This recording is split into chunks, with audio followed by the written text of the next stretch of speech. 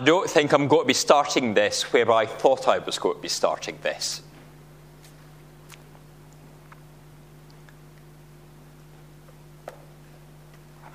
I was going to tell a bit of a story and try and think of A Christmas Carol and Scrooge and the change that happens in him about death and new life. But I think the starting point that I have to come from now, thinking of the different situations that we've been praying for, is giving thanks for those folk being brave enough to come forward and for us to pray publicly together for them, for you in your situations. Because we're a nation, whether we be English or Scottish or Welsh or Irish, or an immigrant to this country, we're a nation who keeps things private. We're not like these people in the bedroom of Tabitha that are screaming out loud and crying greatly. We keep things in often, and we do it privately and quietly. But as a church family, it's right that we sometimes share things. It's right that we pray for one another. It's right that we trust in each other and trust in the Lord.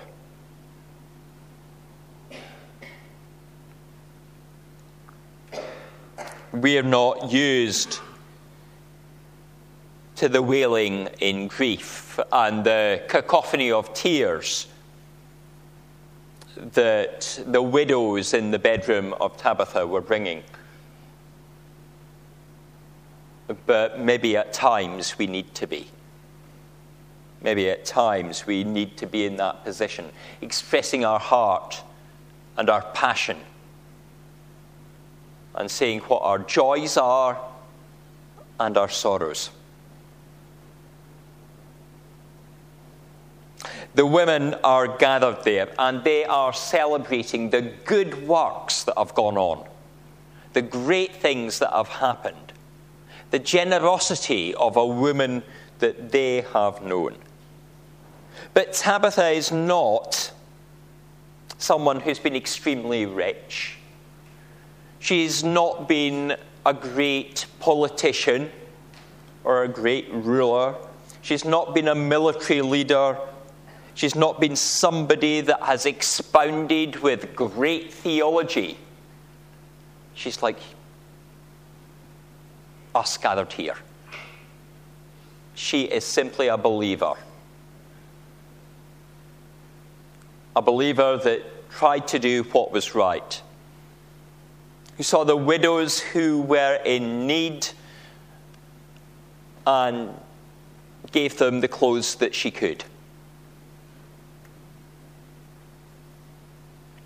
She did what she could with what she had. She wanted to show love to them. And that is the life of the believer. She has shown them what it is to be a true follower. When we commit ourselves to the Lord, whatever age that happens at, it is by faith we see salvation. But with faith, we are able to demonstrate that salvation, that hope, that joy, that love that we have received through our words and our actions. Tabitha is shown to be a committed follower. But being a follower doesn't isolate us from sickness and sorrow and the things of the world around us. many different situations within our own church family.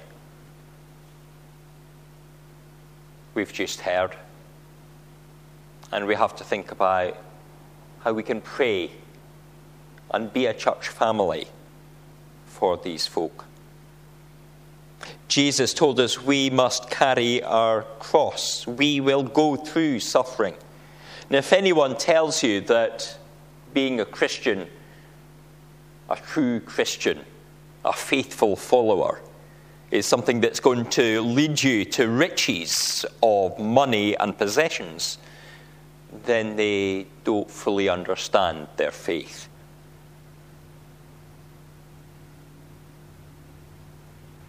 Tabitha knew what it was for people to be going through suffering. And she made the difference that she could. In the same way, Peter had been making a difference. He'd been becoming an itinerant preacher, no longer staying just in Jerusalem. He's going from place to place, spreading the word, telling of the hope, proclaiming that the risen Lord can bring new life.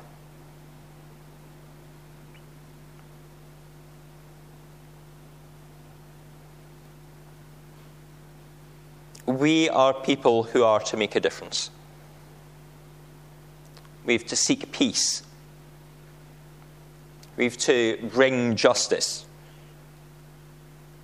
We have to touch the poor and reach out to those in need. Often in churches today, people have taken the idea of personal salvation, that Jesus has died for you as an individual, and somehow muddled it with keeping their faith personal. Not telling anyone, not letting it be seen.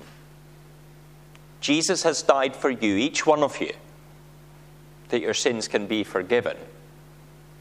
But he calls you to now be that missionary that goes out and gives that hope and joy and life to everyone you meet.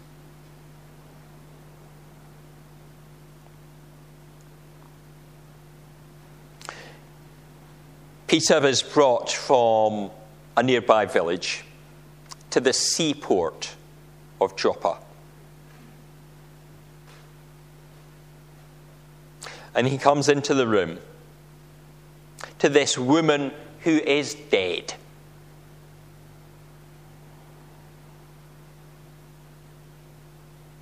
But although the widows have washed Tabitha, there's been no anointing of oil.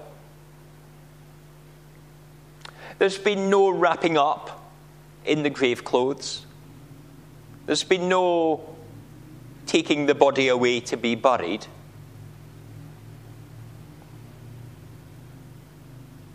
No, they've washed her and laid her gently in the bed.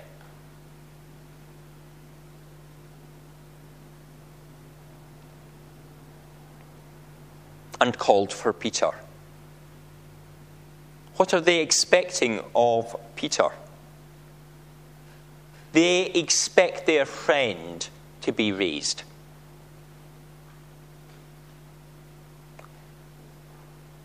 They expect God to do something amazing. When we pray for people, as we prayed this morning, do we expect God to come into that situation? Do we expect our prayers to be answered? God may, of course, answer them in a different way from what we expect. But we must come before the Lord in our prayers, believing that God can move the mountains. He is mighty to save. He can make a difference.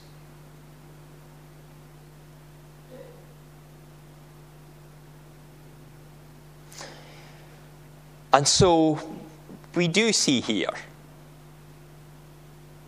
the miracle of resuscitation to life. This is not a resurrection. It's a resuscitation to life. There will be a time when Tabitha dies. But as a follower, she will have eternal life. But for the moment, she has been resuscitated, even though she was completely dead. And the rising of Tabitha, of Dorcas, will not only allow her to return to providing clothing and to help the widows, but it allows the growth of the kingdom. It allows the news to spread. When miracles happen, it's not usually for that individual. It's for the knock-on effect on other people. It's for the growth of God's kingdom. The story is heard because those normal people, the widows, the poor people that were women, they tell the story. It's not about Peter going out and telling the story on and on to many, many more people. It's about the widows telling the story and seeing the growth of the kingdom. It's about the poor widows saying, yes, she was dead. We laid her out. We washed her. She wasn't asleep. She was dead. It was prayer in Jesus' name and the power of God that brought her back to life.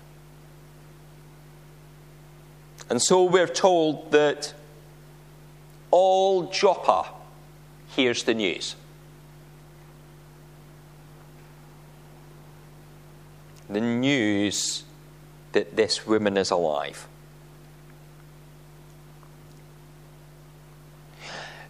John Stott points out in his commentary on the book of Acts, in the Bible Speaks Today series, that even John Calvin did not take that word all to mean every single individual in Joppa.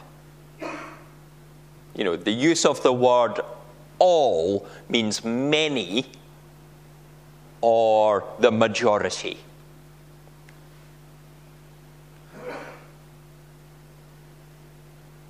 Which is why you sometimes get all believed but some doubted. How does that make sense? But even if it is not every single individual in the village, even if it's not the majority, if it's only many, that is still many people that are hearing and believing and coming to know the Lord. And this is in a port. It's where people travel to and from. It's a place where news goes out from, as well as maybe spices or cloth. This is the port that Jonah goes to and boards the boat for Tarshish. You know, people travel from here to the far end of the Mediterranean. The news is going to spread from Joppa. It's not just hope for those widows. It's not just hope for the village. It's not just hope as we start to see it for the whole Mediterranean area. It spreads and it spreads and it spreads because it is hope for the world. The people who make a difference in this story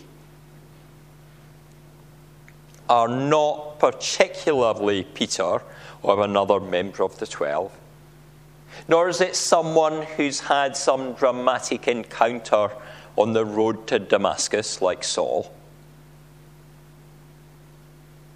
It's not simply about an individual. The two stories are of the faithful Tabitha who does what she can to help those in need, and those who are in need telling the story. It's not about powerful people.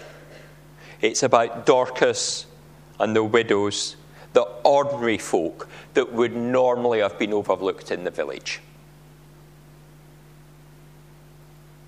Dorcas has been living the life of the faithful. Before she was struck down dead. But the widows are trusting in the power of God, and they see their hopes realized. God can make a difference.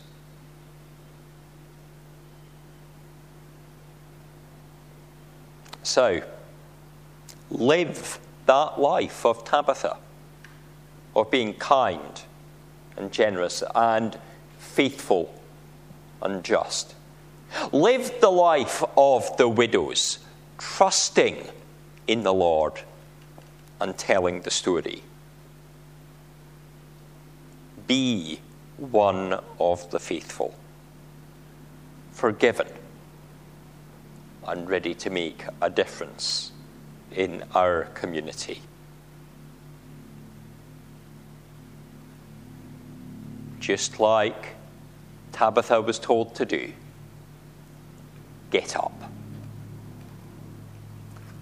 Amen.